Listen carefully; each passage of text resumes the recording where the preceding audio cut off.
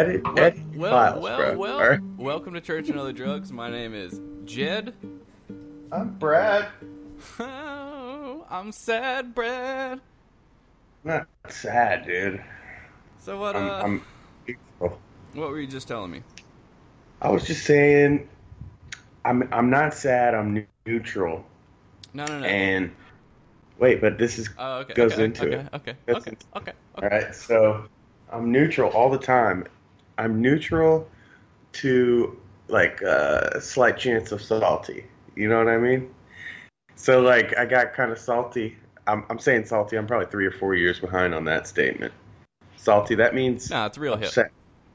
hip. Is it still hip? No, not at all. Yeah, it is. No, It is. It's still a meme. I'm a little salty. Okay. Well, what happened was, I'm in the car, and I'm listening to the Bible Broadcast Network.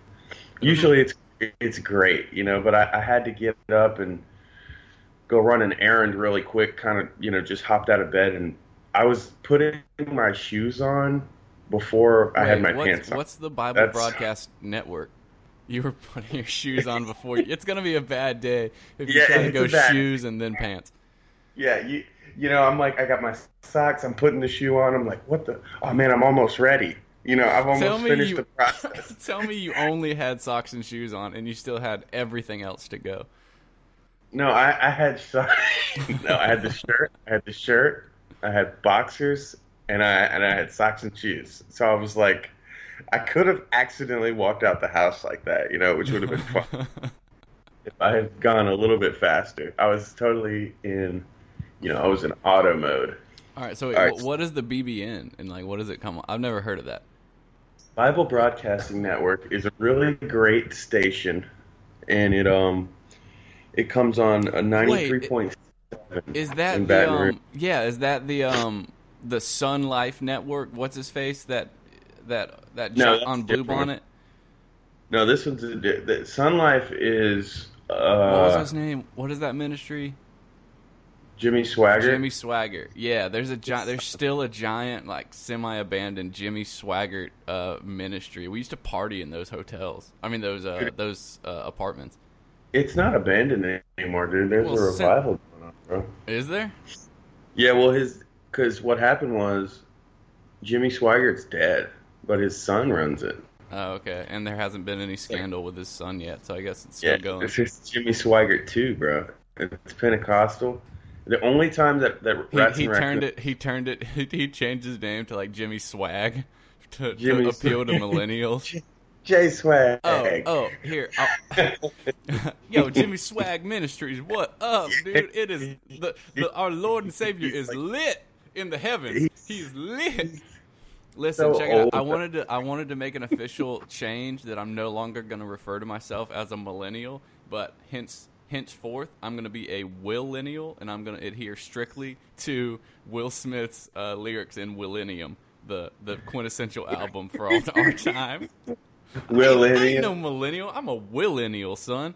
Willennial. What do you think about it? Do you think that's got legs? I don't like being a millennial either, Jed, so I can relate to that. Yeah.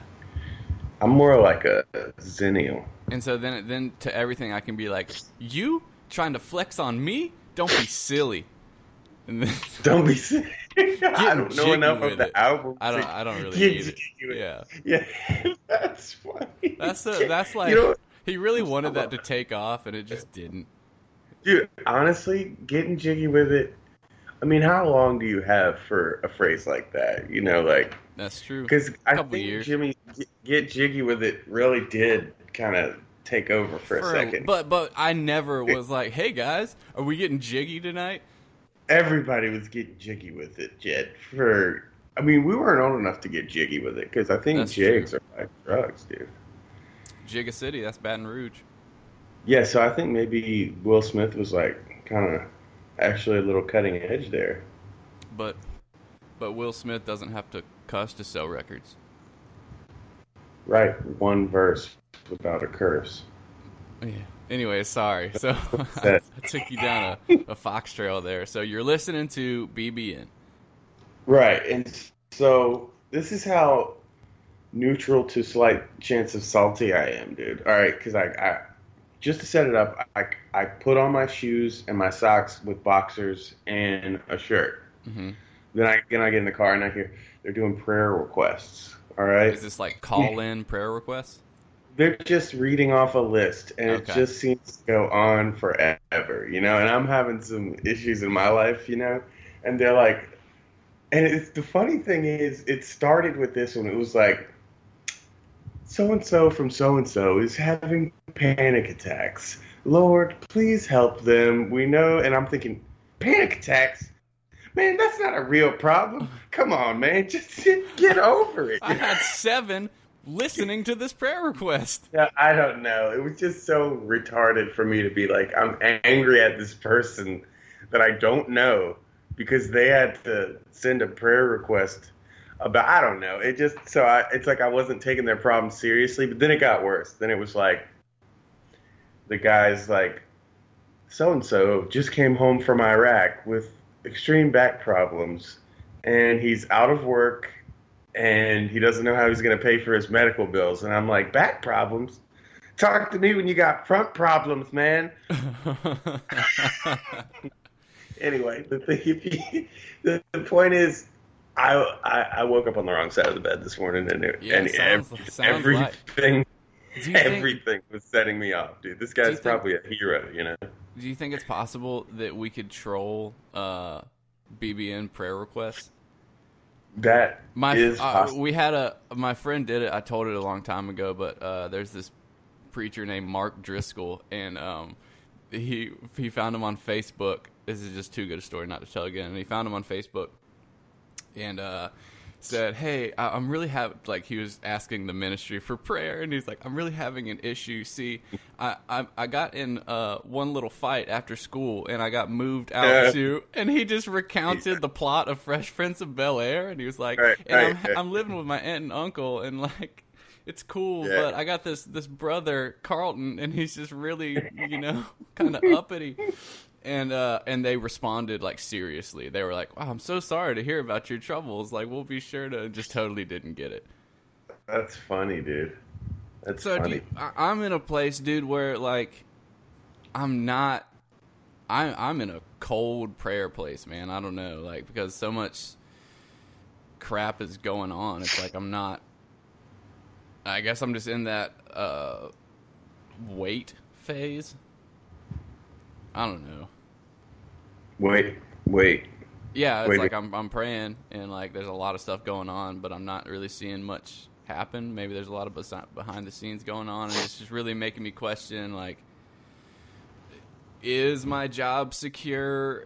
Am I owed all these like securities, or do I really need to be like worrying? Not worrying, but do I need to be like, I don't know if I need to be having faith that everything's going to work out, or like seriously thinking of a plan B. Oh yeah, that's funny, dude. Like, it's when I'm at work, sometimes I just like really get caught up in like trying to make sure that I make enough money, because it seems like logically that the faster I go, the more money I make, because that's how I get paid, But then, like, sometimes, actually most times, that I'm using a limited pool of information here because I haven't been doing it that long. But most times when I try really hard and rush to make more money, I end up making less money. And when I'm just chilling, and I mean like chilling, dude, like stopping and looking at the sky and being like, wow, man, the sky's looking great today. And like, well, you've got I'm a talking customer's like pizza chilling in your car, and you're like, oh man, do you ever just look at your hands, man? No, not like that. Like, what I'll do is like, after I drop it off, logically you think, okay, the faster I get back to the store, the faster I can get the next order, and the faster I can get out. But instead, I'm like, man, I'm not gonna just not enjoy this day. I mean, look at those clouds, and I'll just sit there and look at them, and people will just, I don't know, dude, something happens and I just make more money. It's weird. Like, I'll take less runs and make more money. Maybe that's, yeah, maybe I'm trying relax, yeah, there you go. Okay, that's what I'll take out of that. Well, let's because he can move things around. You know, I even think like, Yeah. okay, Right. he's giving me, and this is crazy because I don't know if this is scriptural, but I feel This is Bratteral. I feel that like whenever I really stop and enjoy life like I should, God like hands me the better runs. Is that crazy? I feel like I don't know. There might. if I'm I don't know. It's rushing, kind of well. if I'm rushing and trying to like get Well, yeah. the most I can for me, then like and like even my motivations and stuff, it's like I know that's not preached that you're just going to be prosperous. I'm not prosperous financially. Okay? No, I'm not, but I think the I'm not principle, talking about $1,000 deals here. the principle you're talking about is you know, it's in the program and it's biblical of just like relinquishing control. So I mean, I guess that it's just like, but that's a fine line between like laziness and or you know, I mean, everything's so freaking complicated. Let me tell you, bro, I wasn't being lazy. I was just enjoying the sky. No, I just saw a butterfly, and I was I'm like, not saying that I butterfly. would linger. Like, I'm not saying. Do I we're need talking to about drug test you, dude?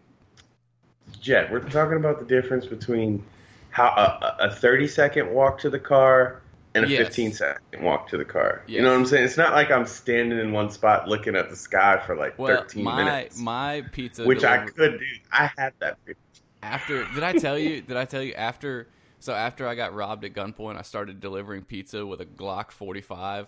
I had my hand on the pistol on top of the pizza box in the bag facing forward. Like that's how I was delivering pizza, dude. Scared as shit. And the first time and as a rule, I was like, I'm never going back to the place where I got robbed. I'm not delivering pizza there. And they're like, okay, cool. And of course, after 3 months, they're like, oh, and nobody can go there. You got to go take that delivery. And I was like, fuck. So the first time I go there, I'm scared, dude. I was probably a little high, so the fear was real. High. A little high, just a little. Just a little. Not high enough, if you ask me. Wait. Listen to this, though. So I go to the door. The deal goes good. I give the dude the pizza. He gives me the money. I'm walking back to my car. I got my pistol pocketed up front in my pants, and I turn around, and I'm like, is that somebody running? And I see a dude, no shit, like T-1000 Terminator running across the parking lot towards me. And I'm like, what the hell, dude? This is it. It's going down. And so I back up. I back up. I put my hand on my pistol and I hit the back of my car and I'm like shaking and I'm like, I'm about to have to blow this dude away, dude. I'm about to have to shoot this guy. And when he starts getting really close to me, I go, hey, dude. And he was like, dude. And I was like, huh. He's like, you forgot your tip. I was like, I didn't say it, but I was like, you have no idea how close you came to getting blown away, dude. Like, I was shaking, dude. Oh, it was awful. It was awful. This is the time to stand your ground. Right. You know what, though? Probably would have got away with it. This guy was coming to rob me. Yeah, exactly. No jury. Actually, every jury in the world would have convicted me. I don't know. It depends on the time period, really. Yeah. Well, we got a stellar interview with Brent, somebody that me and Brad know very well. He's an old friend of ours who's fresh in sobriety, and so he finally got to tell his story. It's a good one. Go on, boy.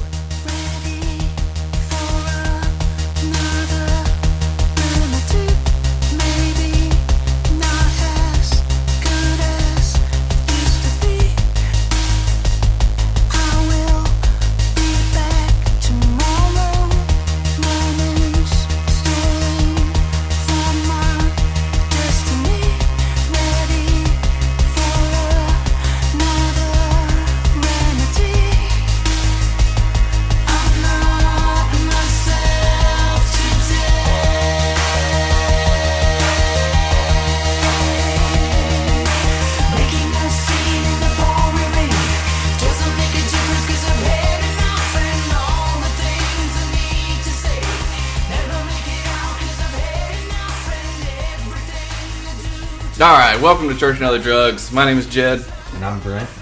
How you doing, buddy? Pretty good.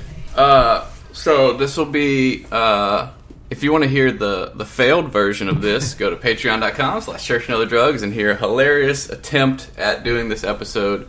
All over the place. All over the place. Didn't work. Also, my ear was clogged, and I was in a sort of hell. But I went to the doctor for that.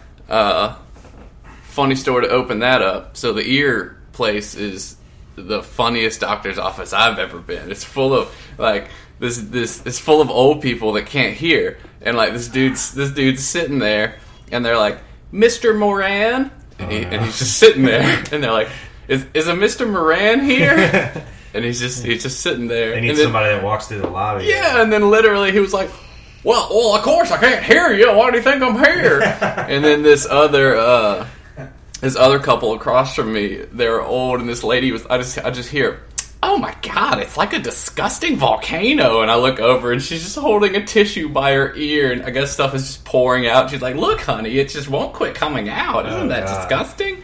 That's pretty gross. Yeah, it was really gross. But long story short, now my ear is fixed, and that's the important things. Yes, the most important thing. So how you doing? Pretty good. 18 days sober. I don't know why I said 20 last time. Well, nobody knew except now. So now we know that you're not to be trusted on your sobriety date. Yeah, I didn't lose any days. I just forgot some. Yeah, there you go. But, well, yeah. So doing good. I'm on step 9 already. Made my first amends this morning. Did you really? Yeah.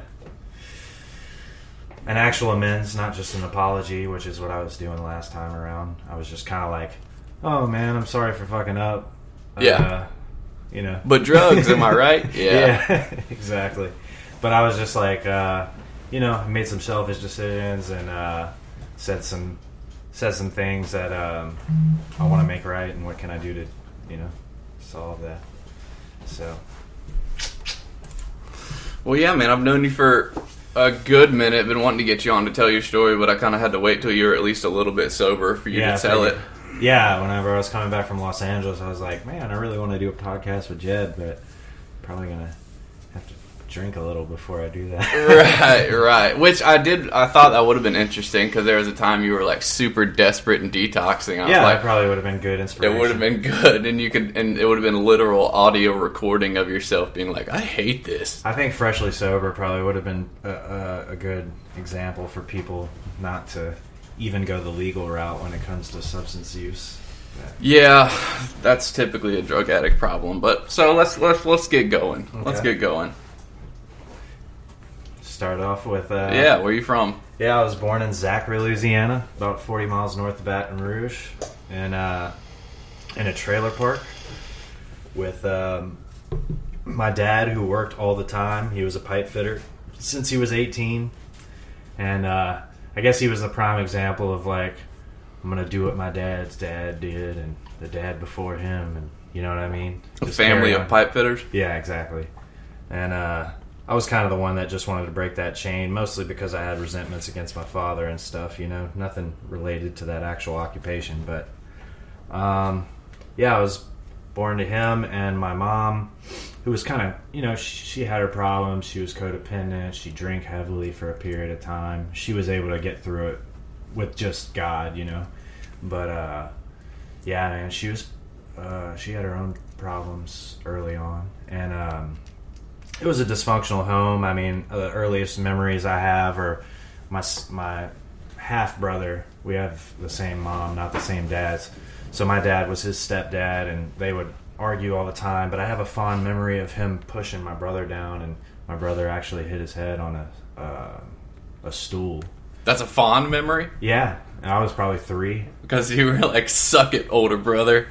Well, I was like, I don't know. I mean, that was ingrained in my mind, and my brother always I would bring things up like that to him just to make sure they were real, because, like, it's foggy.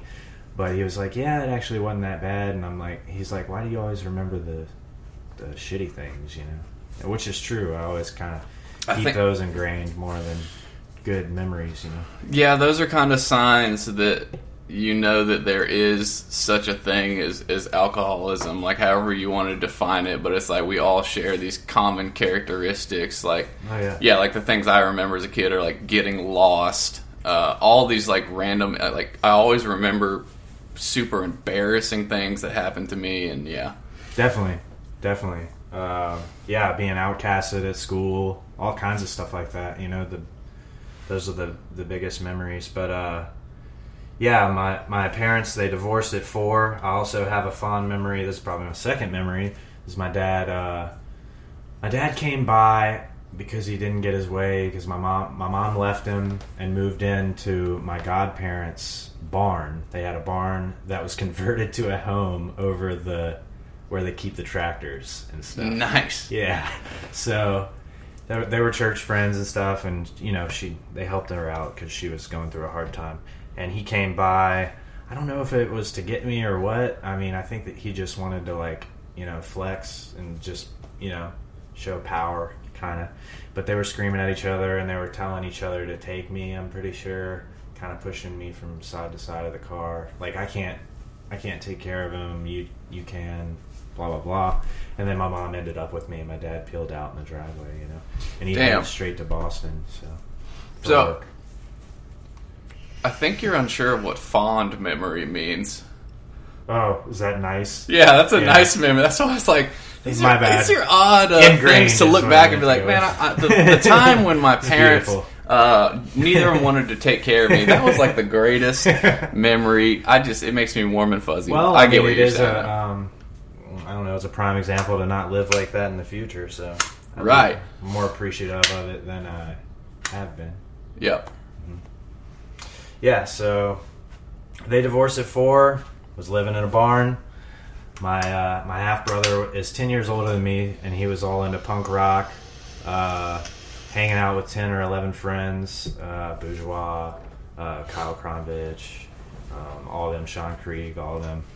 And they'd come over to the barn all the time. My mom would be working at Sammy's Grill, or she worked at Rite Aid and then Sammy's Grill. And, working all the time, living off of tips, and trying to support the family that we had.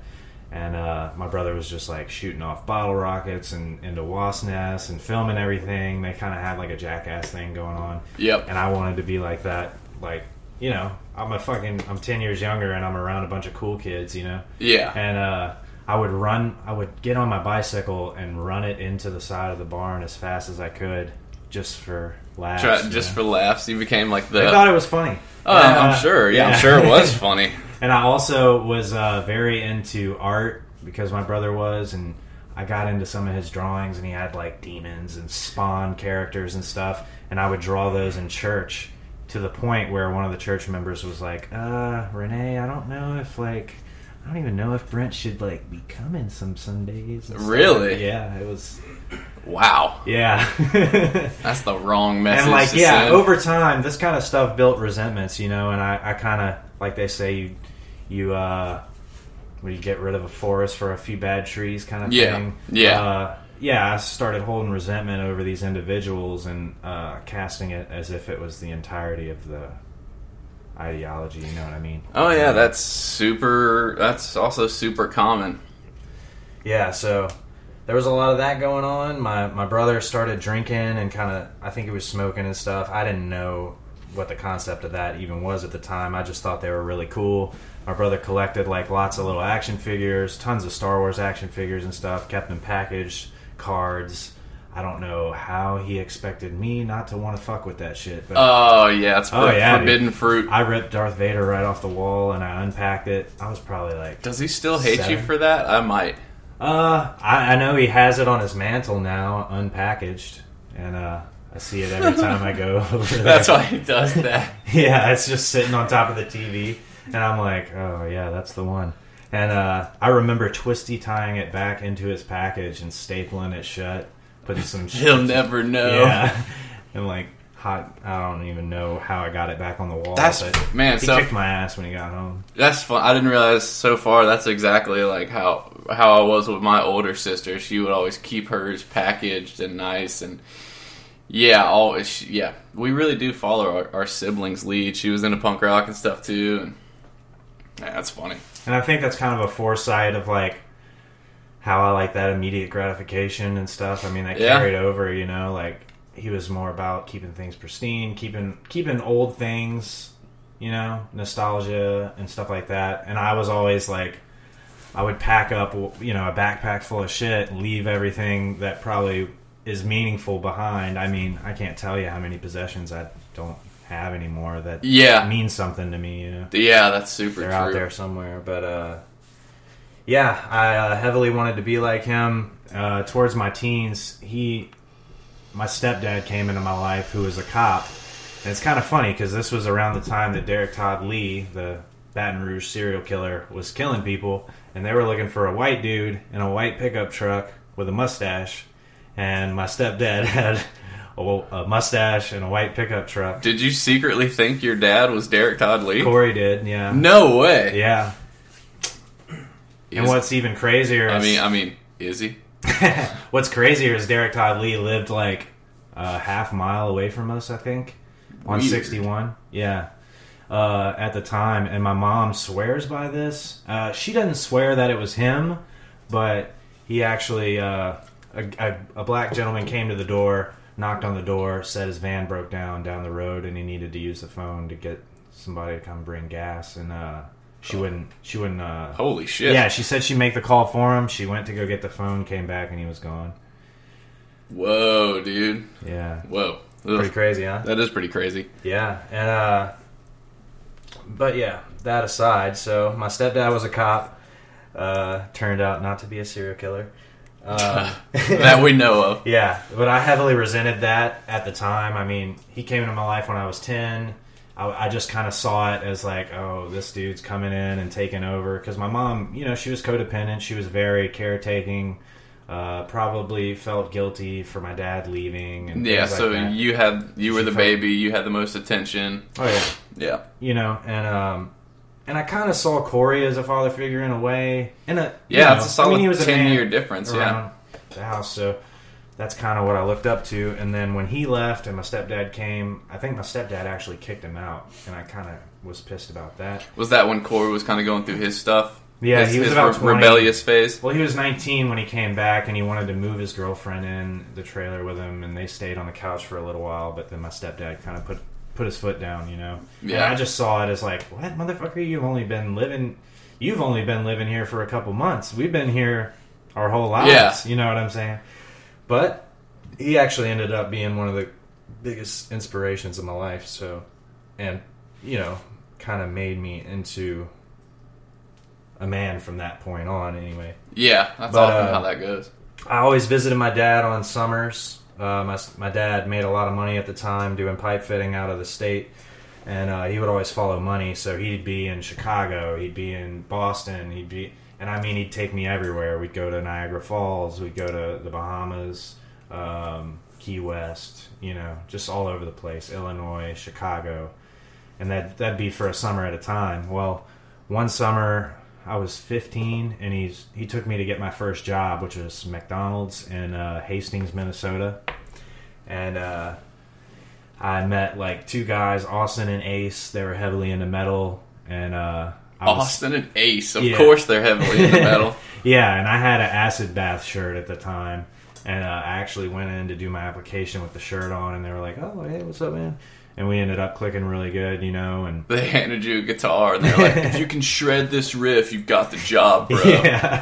Yeah. So, you know, I was working over there, and that was just going to be for the summer, but we really got along, and I ended up getting Ace's number, and actually dropped out of high school to go start a band with him when I was 16. So that was like a year and a half later or so. And my parents were like, well, if you leave, don't come back. That really worked out for you because you're in Imagine Dragons, isn't that right? Oh, yeah. Yeah. So that's the stand-in. Yeah, the end. Good story. But, yeah, so I moved over there. I just put all my stuff in the car, and I drove straight to Minnesota. And I moved in with Ace into his basement, and his parents were, like, pretty, like, upper class, and they were very proper and stuff. And we were smoking pot and stuff, and I actually set off the fire alarm at like, it was like 2:30 in the morning or something. Fire alarm went off, and I was like, holy shit. So I tried to go into the room that intersected, like, you know, it was at the very bottom of the stairs. You had to go down the hallway to get to his room where the pot was being smoked, but that smell came all the way over, so they were like, "Who's smoking dope down here?" And they figured it was me. They said I was a bad influence. They didn't want their kids getting into it, and they actually kicked me out that next morning and changed the locks. Dang, so you've been getting... That's so funny. So you've been getting consequences, like, since day one. Yeah. And making bad decisions since day one. Feeling like I shouldn't have the repercussions I did, but... Yeah. I felt like they were doing me wrong, you know? The whole time. That probably... I wonder if that...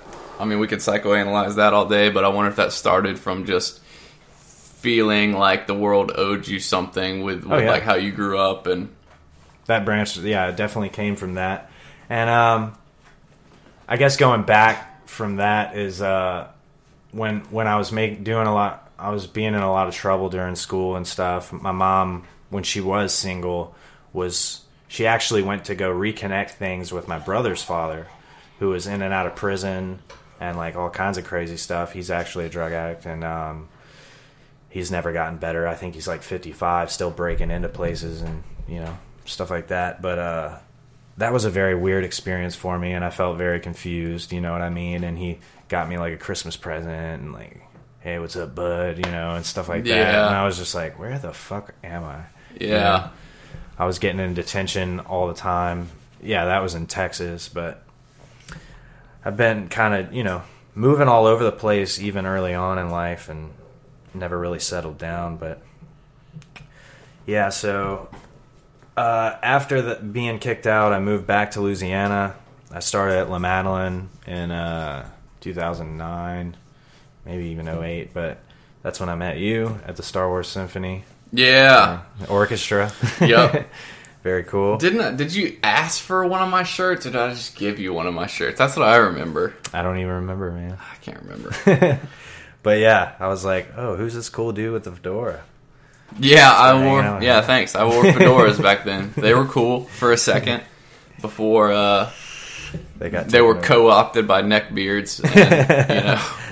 Yeah, the neckbeards have taken them over. But yeah, around that time, I moved in with my brother, and oh no, actually, I moved in with Dave Matthews before that, and not the Dave Matthews, but a skinny black gentleman, pretty much the farthest from Dave Matthews that you can get. But yeah, you were a lot more in. What was I doing at that time? I was like kind of. Oh yeah, that was during my time when I was determined to convince myself that I wasn't an alcoholic and that all that was bullshit, and I was just trying to party and be a quote normal kid. And you seem relatively like you had your shit together. Yeah, I was coming back with kind of a firm resolution, and that's always what's happened when I've geographically changed. I've been like, this is going to change everything, and I actually put in a good effort, and I'm like, I get a job ASAP, I get a good job ASAP, you know, and I go every day, I make money and stuff, and slowly that just isn't enough, you know? Yeah. And things chip away, so that's kind of been my experience, like, time and time again, was, you know, starting a new life in this area, and then this area, and then this area, always with the same result. Yeah. If I'm not willing to do the actual work. Yeah, except with just worse and worse consequences. Oh yeah, they started to really stack up. But yeah, and that's about the time where I actually started to get drugs from AJ, who was my roommate, living.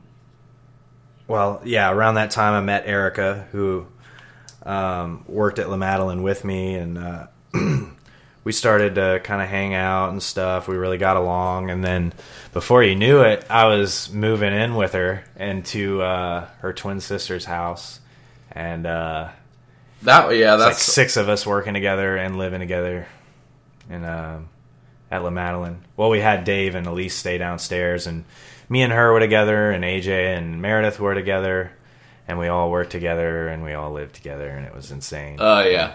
There was a lot of drugs. Yeah, it seems like such a great idea at the time, and then like, oh yeah. Well, it started to even be cool. Like week 1, week 2, it was like, hey, can you take my shift? Yeah. Yeah, and then it's like, I'm not coming in today. Don't you dare tell the boss that I was high. Right. It's like, well, fuck you, man. Like, I don't want to go in. Well, somebody's got to work. Exactly. And then you go work. Yeah. Or like they bring in the like did you steal my pills this morning? Because Right. AJ didn't want to tell her, and she thinks I might have snuck in her. You know, and it's just Yeah. like, oh, man, conflicts of interest all over the place. But,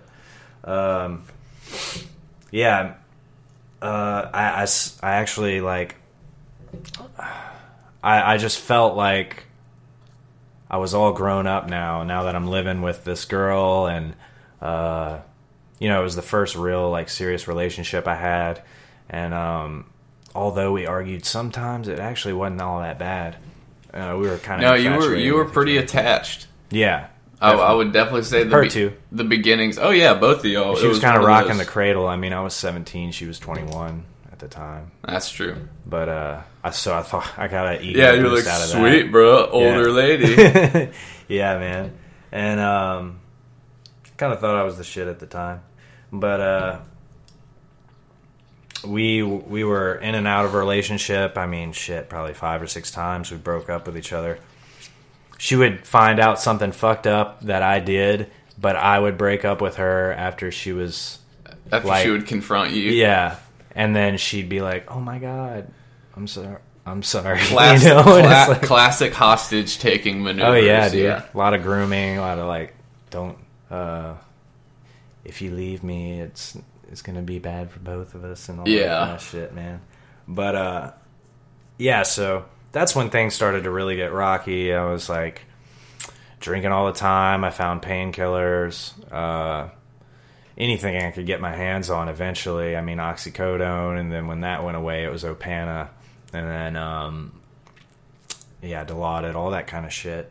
A lot of benzos. And I ended up, like, walking out on my job several times. They eventually had enough, said I couldn't come back, and I just kind of, like, stayed with Erica wherever she was and used her financially, you know? And she was very codependent, so it worked out in my favor financially, but I ended up actually, after a few breakups, she was going to Southeastern in Hammond, and I thought it'd be a good idea. I had 2 buddies staying in a dorm together. One of them got kicked out for marijuana use, and I thought it'd be a good idea to move into the dorm, not being a student there. Oh, yeah. But yeah, I'd get to see my girlfriend. I was like, you know, had some place to stay for free. Maybe go check out a few classes. Yeah, yeah, I would listen to a seminar or two. No, but I had, like, I would bring drugs there, and I would, you know, I met the guys that, you know, like to do drugs, and I would sell them, and we'd do them all day and stuff. I mean, I'd even drop acid on campus and just run around and stuff. Yeah, it was pretty hectic. But anyways, long story short, I guess they ended up smelling marijuana coming from the dorm room that someone was already kicked out for marijuana for, so I'm wondering how they picked that one. Yeah, it turns out, too, congregation, marijuana, when burned, has a very distinct, pungent odor. Even if you can't smell it. The kids today call it that gas or that loud, Yeah. which means the smell is so intense, it's almost auditory, all right? It's that loud. Yes. Yeah, I guess this was pretty loud, because... You know what's funny? Yeah, come to think of it, weed is responsible for a large percentage of our bustings as far as like That's getting true. the apartment raided was because they were smoking weed and the janitor smelled it. Yeah. You getting kicked out because they were, you know? Oh, yeah. Damn it. Now that I look back on it, and I was always like, we're going to have a foot in the door, this stuff's going to be legal, it's great. And, Yeah, I'm that just worked like, out. I don't really want it anymore. The DEA did not come over because somebody smelled weed coming out of the fucking apartment. That's so. Dirty's in the background drinking tea and listening. Whatever, dude. They don't Yeah, send they 6 DEA officers. I don't want to hear Somebody it. smoked a doobie. Yes, that's my story. I think I'm it had to sticking do with it, in some aspect.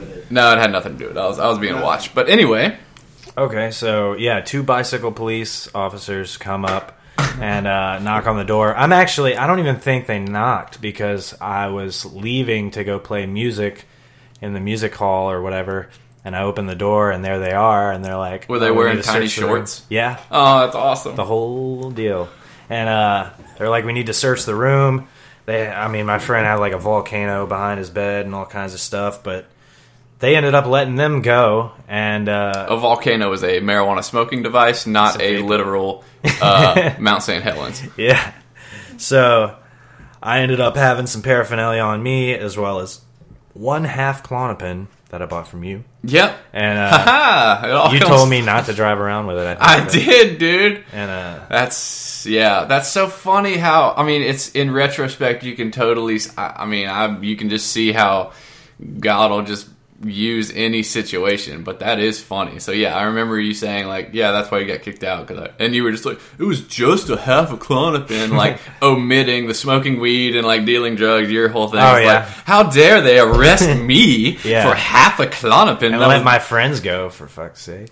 Yeah, I was really resenting them a lot. Because you were big on, if other people get away with stuff, then why can't I? And this is how you fucked up my using life, because like there's only room for so many con artists in a group of friends, right? Yeah. And then you get someone else trying to come in and work on the cons. You just blow the whole system apart, dude. It's why me and Brad could only be together for so long. It's why. Yeah, and then when all three of us were together, it was a just nightmare. Awful. Yeah, it was just awful.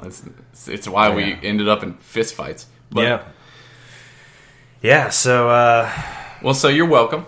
Yeah, you're welcome. And so, anyways, they take me to Amite Parish Jail, and I'm just like, what the fuck is going on? I thought they were gonna let me go the whole time, and I get in there, and nobody wants me in their cells. It's like 4:00 in the morning, and everybody's asleep. And this cop's just dragging me around. He's going from cell to cell, and he's like, hey, we got you a cellmate. And they're like, get him the fuck out of here. Yeah, and so I'm going to the next one, and I'm just same thing, dude. And then we finally get to this last one, and it's pretty quiet. And then he's just like, well, both beds are taken, so just sleep on the floor for tonight. And I'm like, oh, man, really? Anyways, I slept on the floor next to the fucking toilet. I wake up, everybody's like going to chow hall or whatever. And I'm just like, God damn it.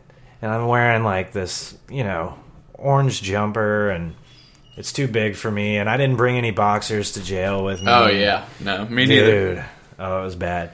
But, yeah, long story short, I ended up having this cellmate that was in there for attempted second-degree murder or something with a machete. And he made garbage bag jewelry. And there was a neo-Nazi in there that wanted me to do him favors, and oh god, yeah. Luckily, he was cool about me saying no, but yeah, that could have gone a whole lot different, I guess. But yeah, so that was an interesting experience. I actually got released on my own recognizance after like a week and a half or 2 weeks, and then I went to my first treatment center, which I stayed in for 2 days. It was that when you called? It was a stipulation of my appeal, Was that the one you called me to come get you? Yeah, I called you, and then I called Mike. So Dirty is also the classic enabler of the group, which I love him. I wouldn't be here without it, but he will admit he's the classic enabler. So Brent called me, I was at work, and he was like, I left rehab, can you come get me? And I was like, absolutely not. And then I hung up, and then Dirty calls me, and he's like, hey, did Brent call you? And I was like, yeah. I was like, he wanted me to come get him. He's like, yeah, I'm on the way. And I was like, damn it, Dirty, like, fuck. So yeah, I just remember sitting in that hot parking lot at Walgreens, and I had sat down with the director, and he was like, you're here for like a court stipulation. And I was like, yeah. And he was like, your parents like spent $2,000 to get you a private bed. And I was like, yeah. And he was like, so you still want to go? And I was like, hell yeah, dude.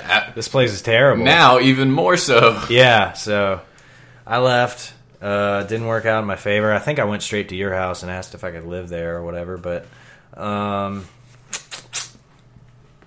after that,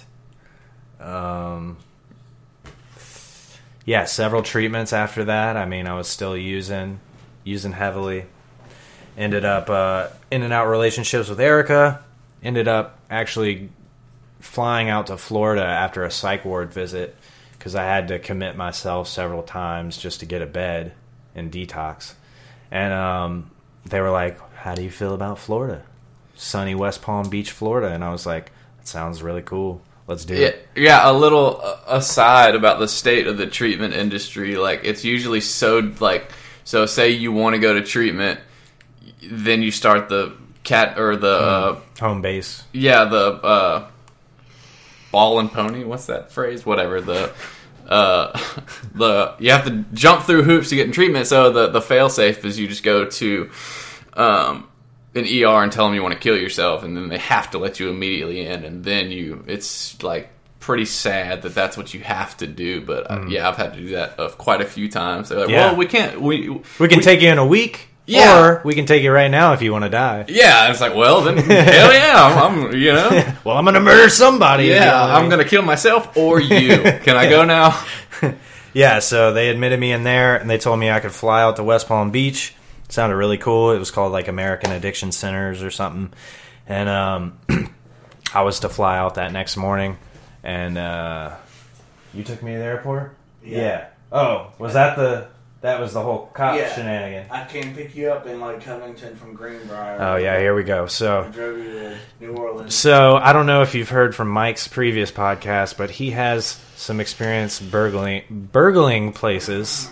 You said burgling? Burgling, yeah, sure. Yeah, so he ends up coming to pick me up and at Greenbrier, which is a psych ward. And Erica is done with me at this time. And she's like, I still have all your shit in my house. Just, I went to work, but I left the back door unlocked so you can go by there, pick it up before you go over the causeway and go to New Orleans Airport. And I was like, cool, I got like 3 hours. We can do this. So Mike pulls into her driveway with his white pickup truck. And I totally forgot her neighbor was a cop, but so we go inside to pick up my bags and everything. I get all my bags sorted, and then we're going out of the back door, and there's like 2 cops with guns drawn on us. And they're just like, what's your names, blah, blah, blah. Can't get a hold of Erica on the phone. I'm trying to tell them that my girlfriend lives here. She broke up with me, and I'm going to rehab. I had my itinerary, and they're asking Mike, like, have you ever been arrested? And he was like, yeah. Yeah. Like, for what? And he was like, burglary. Unrelated, officer. Unrelated. Yeah. Yeah, and I was like, I'm sticking to my story. And anyways, long story short, they ended up letting us go. But I thought they searched thoroughly through my bags, so I think I'm all clear to walk through the security when we get to the airport. And so it's pouring ass rain. Mike gets me there just in time. And I go through the security checkpoint, and I put my bags through the x-ray, and I'm waiting on him to come through the belt, and, like, I'm noticing the people behind me are, like, going right through and stuff, and I'm just, like, waiting, and I don't see my bag after, like, 5 minutes. And so I, like, look at the screen, and there's just, like, 5 throwing daggers glowing in the screen. Oh, solid. Yeah, Nice. They were in a hidden compartment in my backpack. And I was like, hey, those are mine. And they're like, you're not supposed to have knives on the plane. And I was like, yeah, no way, huh? And Yeah. like, oh, for real? I remember September 11th. But, yeah. Never forget, hashtag.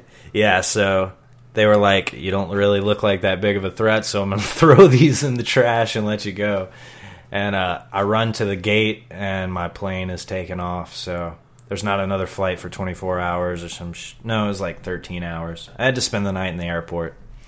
And, yeah, finally get there, and Hurricane, was it Sandy? Isaac. I think it was Isaac. Hurricane Isaac is coming through, and the whole place is getting shut down on the second day. So they move us into a Hyatt, like Wyndham Suites, and it's like 60 stories, and like I'm sure the hotel people are like, sweet, dude, we're getting like a ton of money, and they're going to stay here for like 2 months, and it's going to be great. Dude, we fucked that place up. Dude. Oh, I'm sure. It was a co-ed treatment center, and they just threw us in there dude. on like the 4th floor. Both guys and girls. I mean, we stayed on separate ends of a hall, but but I could, call room numbers or anything. And they gave us $60 a week for groceries and took us to Publix, and it was just really like over the top. And I just wasn't ready to do the steps. They were introduced to me, but I was more like, hell yeah, I'm in Florida, like going to the beach every weekend, and like I get free food, and they had acupuncture and massages and shit. Yeah, and I'm like, nice. God, dude. So, anyways, long story short, I ended up leaving there, going to Port St. Lucie to stay in the sober living And about after a week of that, I wanted to go win Erica back again, so I got a $150 Greyhound bus ticket all the way back to Louisiana, and I went straight to her house and, won her back with my sweet charm. Yeah, yeah. But, and then I found out she was pregnant, and... yeah, I remember that too. I remember the panicked call. Yeah.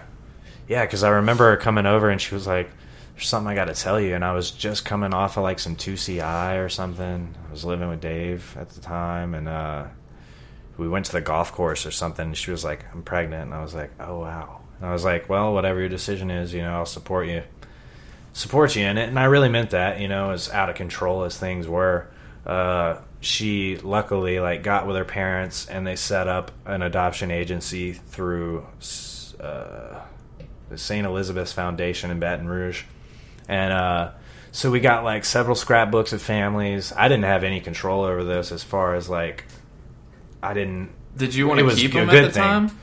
Yeah, well, those thoughts, of course, came, especially the selfish thought of, like, this kid will keep me sober, that kind of thing. I was like, oh, this is the perfect opportunity. This will make me and Erica, like, better, we'll be forced to be together. Yeah, exactly. I mean? Gotcha, bitch. Yeah. So those thoughts came, but I'm glad it went the way it did. They're both doctors. One's an internal medicine, and one's a radiologist. Turtle medicine? Internal. Oh, okay. Medicine. Well, I was about to say, Adam's got some turtles. They might need some looking after. High-paying turtle medicine field. Turtle specialist. I work on shells and, sea turtles especially. Porpoises on the side. Porpoises on the side only. Yeah, so we got to pick the family, got to eat with them and, like, really get to know them. And then I signed off on the papers, and then Erica would have the kid and then decide if she wanted to sign off as well. So we spent the night with him in the hospital, and they didn't have enough room for the parents, so they were going to come the next morning to pick him up. And long story short, I ended up meeting Erica's dad in the waiting room, and it was the most awkward experience of my life. I had stayed up all night on Adderall, and I drank some coffee that morning, and yeah, dude, I was pretty anxiety-driven. Yeah. And luckily it wasn't like she didn't go into labor before we got to the hospital or anything, because that would have freaked me out. But, yeah, it was an awkward introduction to her dad, and he was very, like, me and my parents were eating at the table, and he was at the other one, and we were like, hey, you can come over here if you want. And he was like, no, I'm all right. Oh, jeez. Yeah, dude. But her mom was a sweetheart, always was, and it was, it wasn't the weirdest it could have been. But we spent the night with him in the hospital, and I'm so selfish as to, I'm like, because she was really good about not doing any drugs, not even smoking weed. She took her prenatal vitamins every day. She took total care of him, no cigarettes, no alcohol. And I was using the whole time, Oh, yeah. But now was her chance to, she was like, oh, yeah, I just had this baby. I hadn't done anything in 9 months. Go get us some Xanax. And so I make a trip to go get Xanax with my buddy Neil. And Neil drops me off at the McDonald's because the drug dealer isn't cool with new people. And I end up waiting at this McDonald's parking lot for like 40 minutes. My son's in the fucking hospital, Geez. And like, yeah, dude, for like 2 Xanax bars, I'm like, what am I doing, But my eyes were set on one thing, and that was using. And they finally came, and I ended up doing both of them in the bathroom, and Wow. Yeah, man. Yeah. That's how it goes. That's You know what I'm talking about. I do. That's just, those are those times you look back and you're just like, if you can look up selfishness in the dictionary and there's just a video file of you. Yeah. With everything, man. Now that I really am taking a look at the steps, I'm on the 9th step looking at, and even, step 4, I really got to see how selfish I was even when I thought I was in the right, And I thought I was a pretty, like, I thought I observed myself pretty well as it was. But No, that's why it's so hard to get sober, man, because we have done some really horrible things in our addiction, and it's just so much. Well, I mean, eventually it's like a porta potty. I mean, eventually that thing is just full, and like there's nothing else that's covering it up. You're just leaking poo all over your shoes, and then it gets on your pants, and then it's just awful. Then you're a piece of shit. Then that's a good analogy. Then you yourself become a poo. Yeah. So, but in the meantime, being there for the birth and everything, his adoptive family is heavily Christian, you know, which I resented God at the time very heavily. In fact, they asked us if they were going to name him Matthew, which is a gift from God, and they were like, or we can, you know, have him go by his middle name, Reed. And I was like, yeah, let's go with Reed. Nah, name him Damien. Yeah. I probably would have if the option was open, but they ended up calling him Reed, and I don't know. I like Matthew now. I like Reed. You know, it was kind of my God moment. I still resisted God. You know, which is still a biblical name. What? Reed. If you go, oh, is it? He will not. One thing God says is He won't break a bruised reed. Oh, okay. Which is like R-E-I-D? You're talking about R-E-E-D. R-E-E-D. Right. Yeah. Oh, okay. Yeah. Yeah, so it's kind of cool. I mean, I felt very weird about the situation afterward, especially after Erica was totally done with me. And I had moved to Los Angeles and, you know, for another treatment and stuff. And I just kind of started it as anew again. And I put off talking to the family, and it just got very, like, separated. But I ended up actually giving the steps a real thorough try in 2014, and I flew out here for your wedding, and then to meet. Yeah, that was. I knew. Well, yeah. So I'd been talking to you, and I thought you had finally like got it. You would talk about having. Oh yeah, I was very into it. Yeah, I mean, you were in treatment for a solid like 6-9 months. You talked about 10. having a spiritual awakening, and I was like, yeah, dude, come to my wedding. And then I remember seeing you, and like, so sober Brent is like confident, slowed down, more calculated and measured, and like you do this thing when you get high where you become super unsure of yourself and like approval seeking, and that's how I always fucking know. And when I saw you, and like it was just, I was just like, damn it, like he's not sober. Yeah, I didn't say anything. No, I was very trashed, and you know what's even more fucked up is I got so wasted. Well, yeah, I got wasted on Xanax. I was on Xanax at your wedding, and then not enough to not remember it, but I ended up drinking with my brother that night. You don't remember the speech you made? Yeah, I'm just kidding.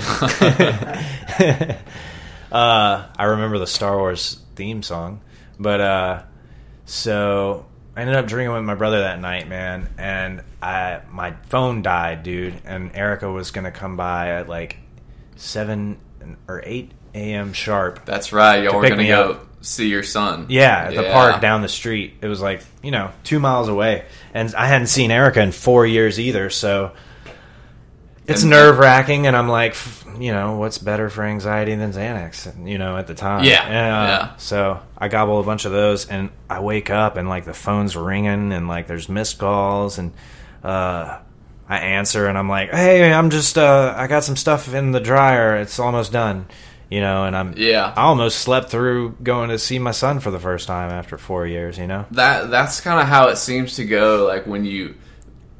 after you've been trying to get clean and then you relapse, it's like the severity of consequence and like how quickly they happen. It seems like it's just like the first. It's like, so I'm your control drops through the floor kind of thing. Yeah, it's like it's like I'm sure that like if I ever go to relapse, like I'm gonna buy from an undercover like the first time or something, or like Yeah, that's just how it seems to go. Yeah, and I always relied on my strain of luck. I guess now's a good time to bring up how much my stepfather helped me out being a police officer. And, he got me out of multiple arrests from age 16 to 22, 23.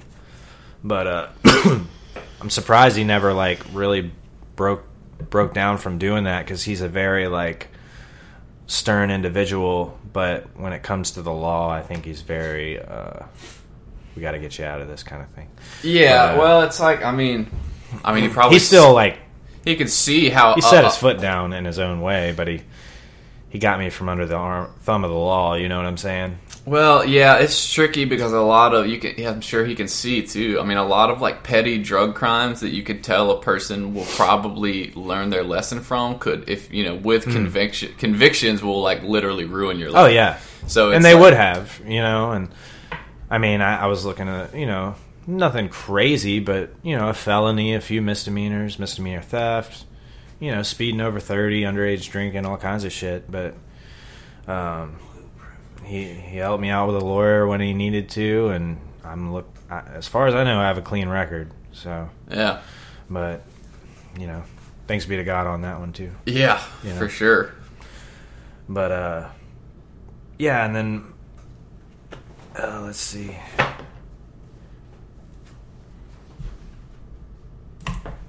Yeah, so my second trip to Los Angeles after a long 9-month relationship with this insane girl that we were pretty violent to each other and stuff. I ended up really having what I thought was a breaking down moment, and man, there are a lot of times where I've just firmly resoluted I'm gonna do it this time, and then I give it a firm shot, and I'm just not willing to put in the work when I start feeling better.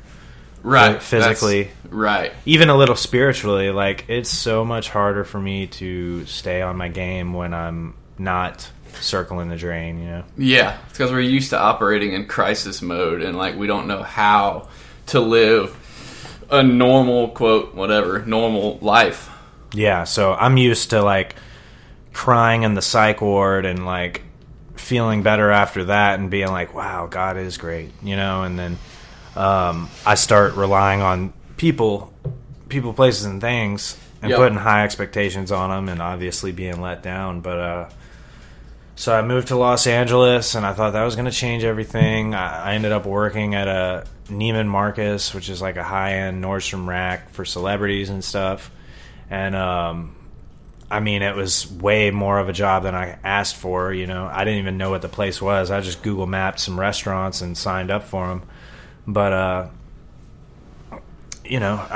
that went to my head ego wise. I was throughout the treatment center. My grand sponsor was the program director of the place, so he paid for everything of mine. He was rich as hell.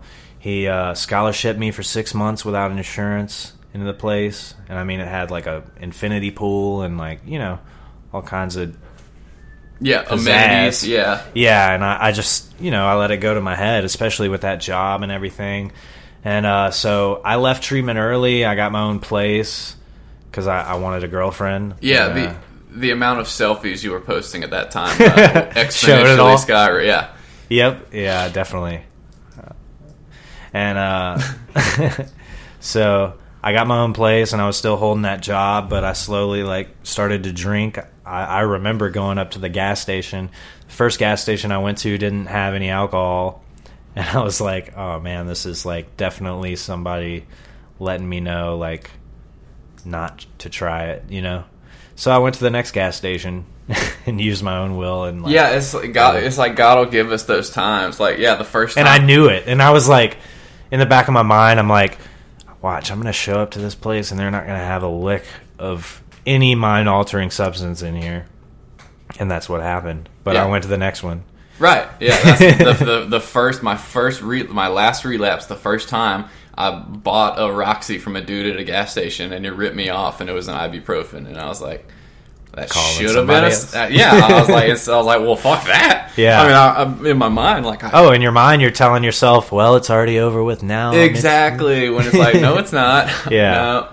So, I definitely try and look for those kinds of warning signs this time. Yeah. You know what I mean? Yeah. But, I remember I was starting to drink, and I have a very slow progression into my full blown addiction.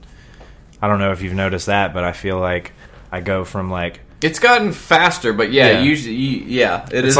Even my brother's okay, so you're just drinking now. Wow, that's crazy. Yeah. And 4 months later, drinking and smoking? Okay. And then, I'm doing pills on the down low for a little bit. And Right.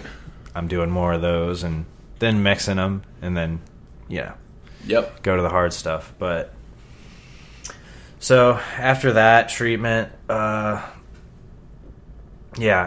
that run, I ended up getting on Tinder to meet the wife to be. Yeah. She was out of a 2-week marriage, and she had just gotten divorced and flew out there, and I think we pretty much said we were going to hang out before she landed on the plane, and we were saying I love you by week 1.5, and she was making me a birthday cake on my birthday, and I met the family. Yeah, I think that's been. I mean, like me, I think the biggest parallel addiction for you has been this desire for companionship, toxic love, toxic relationships. I can't count the number of times that you've left a good situation for a girl, in a different state that you don't know. And then, we all know it's a bad idea. And I know you know it's a bad idea, but it's still, I'm so uncomfortable in my skin here. Well, there's something invigorating about just throwing all of my shit into my car and heading out in the sunset kind of thing, you know what I mean? Yeah. Whatever it comes with. Not so much anymore. I look at it as, through a realistic lens, I guess. But yeah, so, long story short, that didn't work out.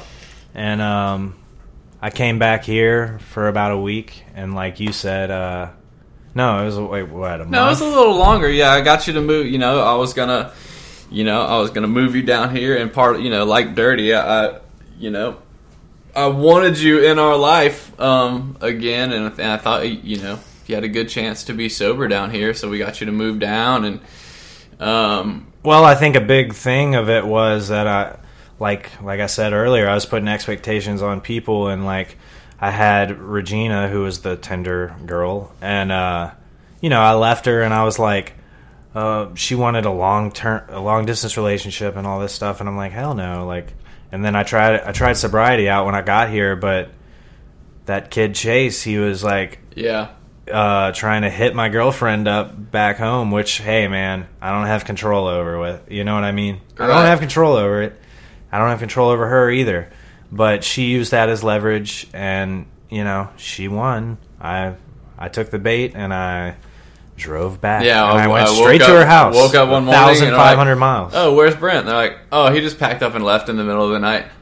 Yeah, and I was like, oh, okay, well, see you in a couple of years. I'll leave the door light on. Yeah, that was when I kind of gave up. So to speak, or well, he's just got to figure it out. Yeah, what will be will be. What will be will be. Yeah, definitely. And I went back there, and I tried to give sobriety out a shot there, and I'm not the same person sober. So me in a relationship with a girl that likes to go out to the bar and drink and do Molly all the time and blah blah blah. I mean, I introduced her to the world of drugs. I left, and then I came back expecting her to be totally straight. Total addict move. Yeah, man, it's fucked. But I broke up with her, and I went to a treatment in Pasadena after some drug use, and I graduated there, started drinking in the sober living. Yep. And, I was getting some shitty jobs, and I was just I was beating down myself over, expectations on places, I was like, I just got out of, treatment, and I'm working at Party City. Yeah, where's my riches and millions of dollars, and I earned this. I was like, man, I had a Tinder girlfriend and my own place, and I was working at Neiman Marcus, and it was like, well, you threw all that away. Yeah, like an asshole. Yep. So that's what happens.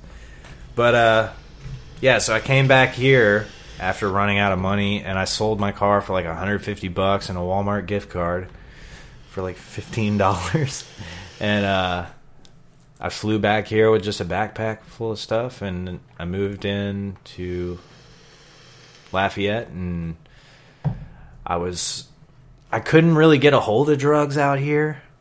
I probably could if I tried, but I was very I'm still very weird about hitting up people from the circle. The older, that is one thing. Is like once you've started to get busted, the older you get, and you realize that, like, regardless, I'm like, I'm not going to Baton Rouge to ask anybody about anything. No, because I will get Baton Rouge. Yeah, dude, it will happen. So I just ended up going the legal route, and I drank for a long while, and then I ended up buying some weed. And nothing major, and I ended up doing some kratom and Finibit, which is like the gas station equivalent of Xanax, I guess you could say. Yeah. Right? You have some experience with that, too. Oh, yeah, dude. That drug, more than anything, almost, like, took me out of the world, and, like, it's just so tempting. And it's hard to ask AA people for help with it, because half of them don't know what it is, and the other half are like, ooh, that sounds exact. That's like how I got on it, dude. And so I felt very bad about asking anybody. Yeah, I got you on it. I got it on the forums, and I was like, I'm about to set all these people up on this shit, just trying to get some help on it, you know?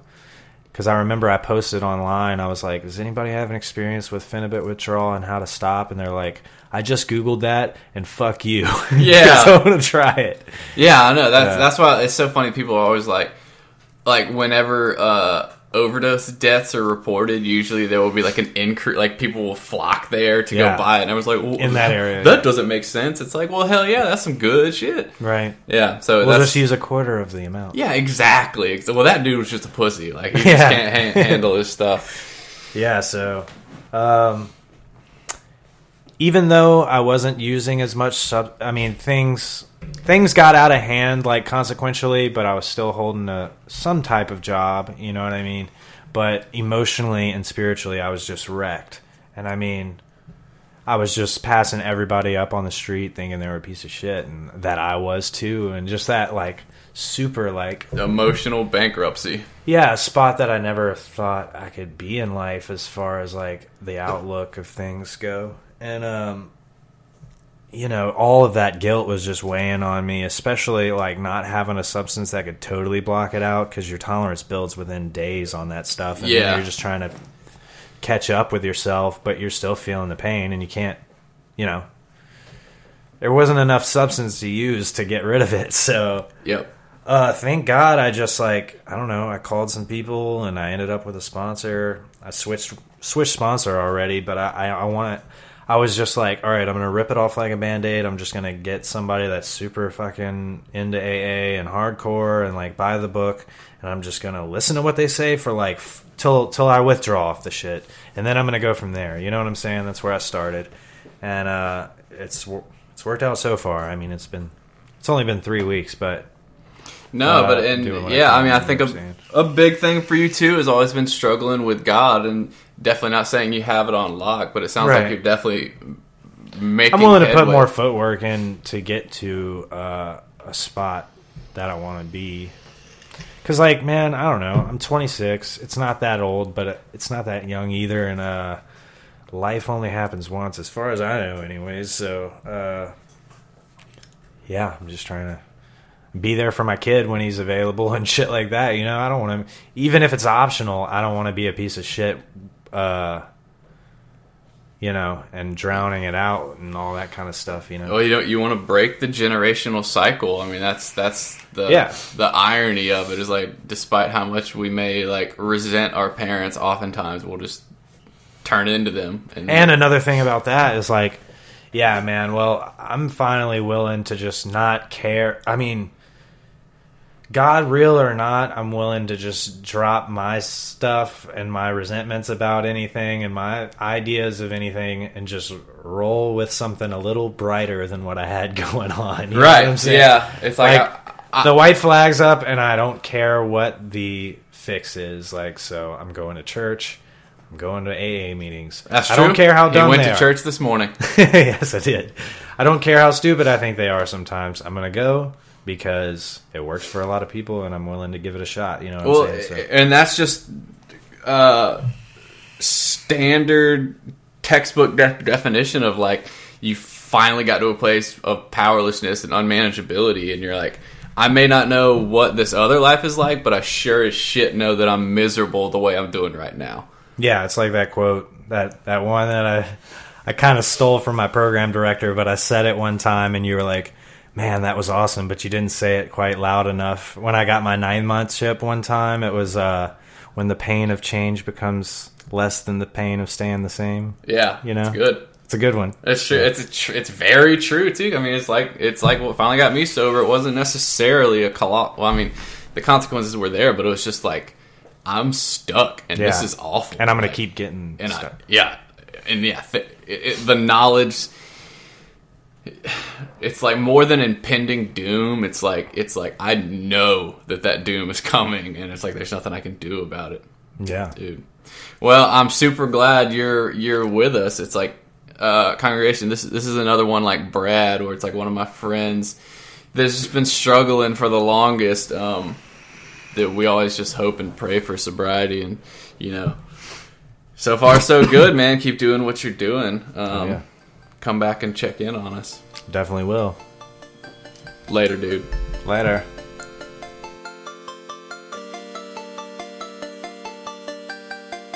We were young and had it all figured out. She was the quiet one and I had the mouth until she fell to her knees.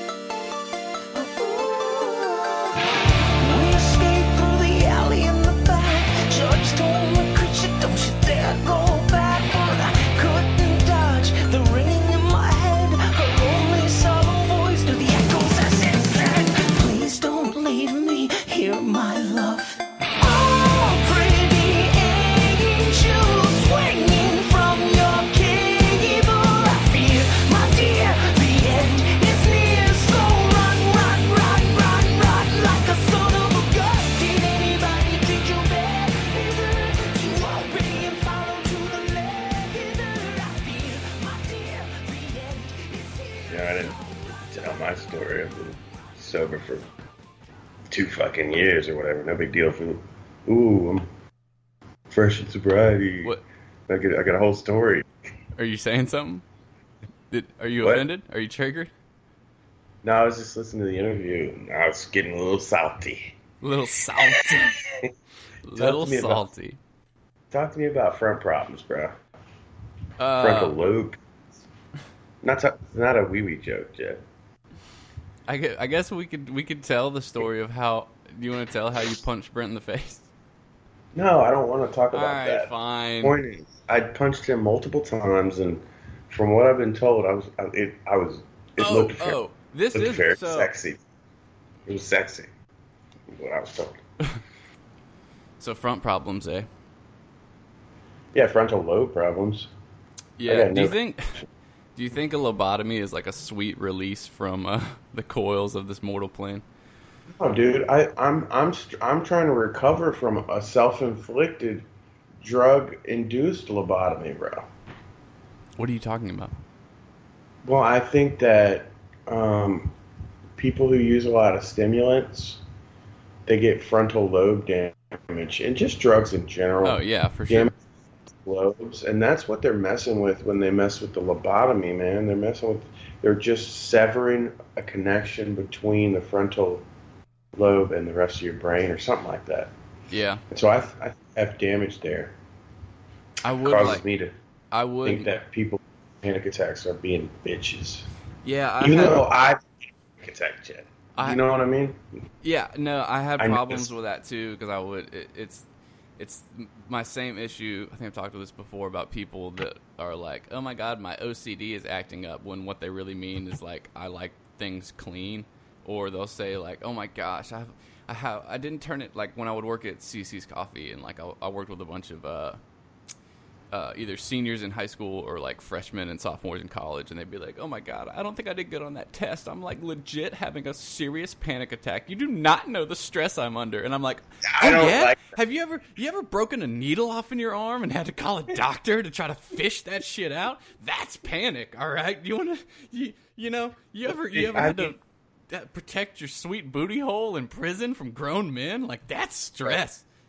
Yeah. I'm not saying I had to do that, but you don't have to physically protect it. We've talked about this before. It's a mental game. It's a mental game. You got to be strong enough. You can't. They're gonna take you down a path, and if you don't there's going to be certain times where you exit. It's like a fucked up if you game don't of exit- wait. It's like a real life terrible game of Dungeons and Dragons in which the dungeon is your booty and the dragon are the men coming after it, and like if you roll a 2, like it's over with for you, bro. Yeah, you really have no control. You're not going to know when the time to exit is until very shortly before it happens. Yeah, there's no warning sign when you're. Think of it as like an interstate, and the destination is butt rape. Okay, now you're driving down the interstate. Now there's going to be exits, and normally they warn you, hey, get off here if you don't want to get butt raped. You know, but eventually it's just going to be a long stretch, and there's going to be no exits.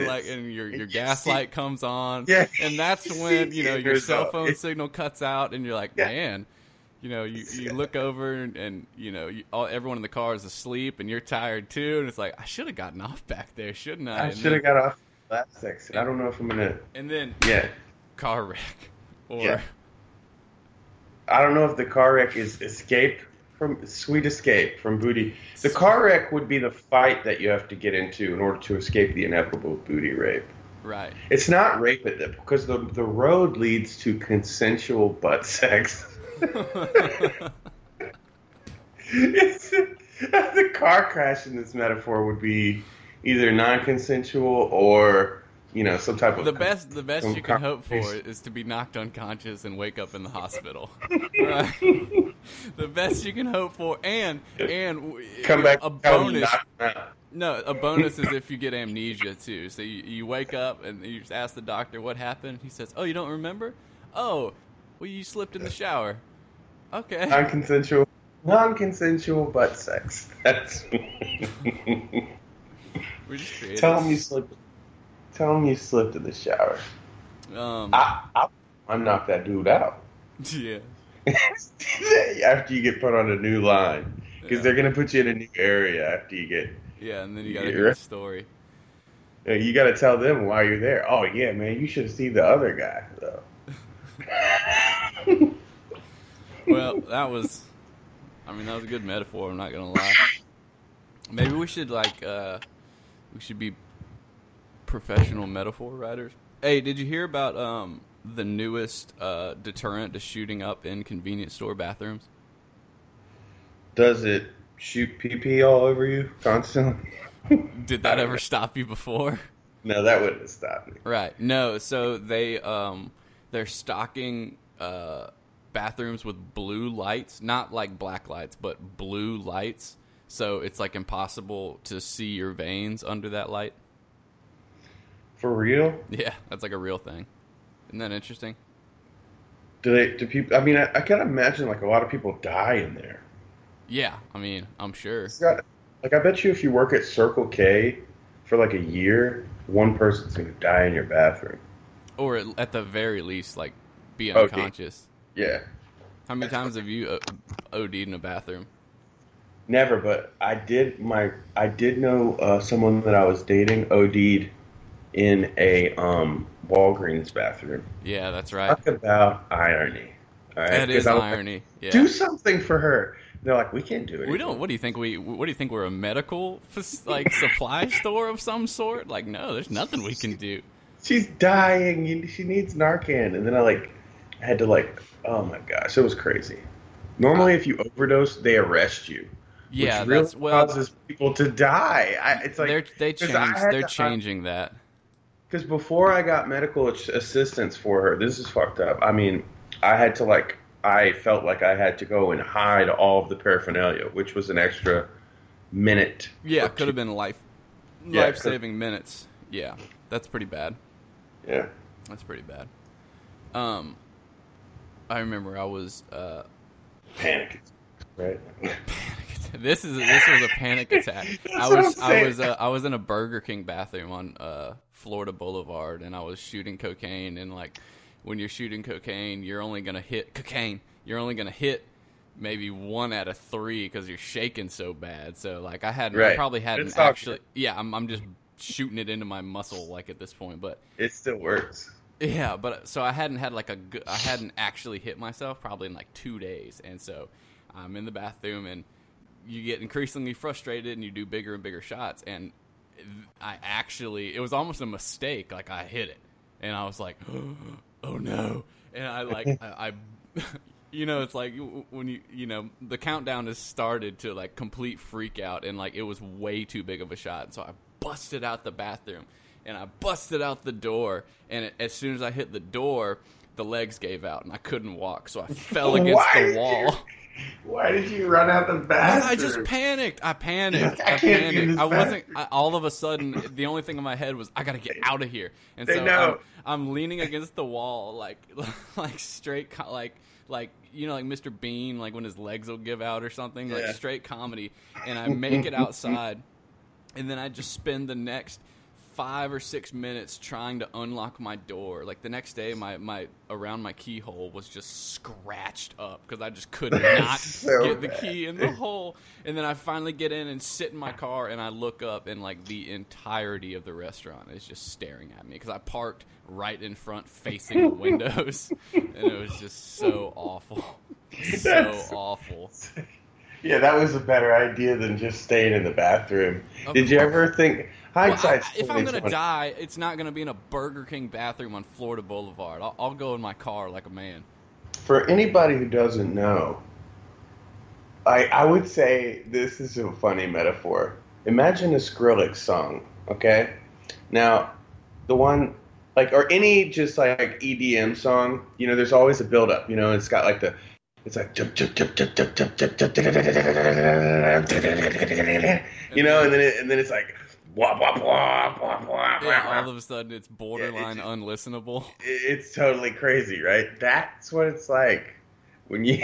That's what I heard in my head when I thought, he hits the shot. It's like, oh, it's happening. Yeah, and then there's nothing I can do to stop it, and I didn't plan on this. Yeah, it was awful, dude. The blah blahs is when you're standing and you can't get in your car. Everyone's watching you.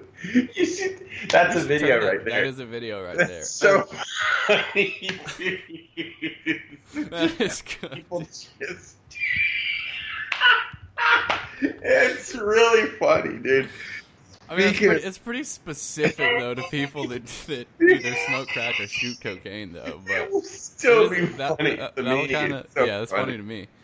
Yeah, so I guess this is a good time. Me and Brad are gonna we're gonna be attempting to launch soon a YouTube channel with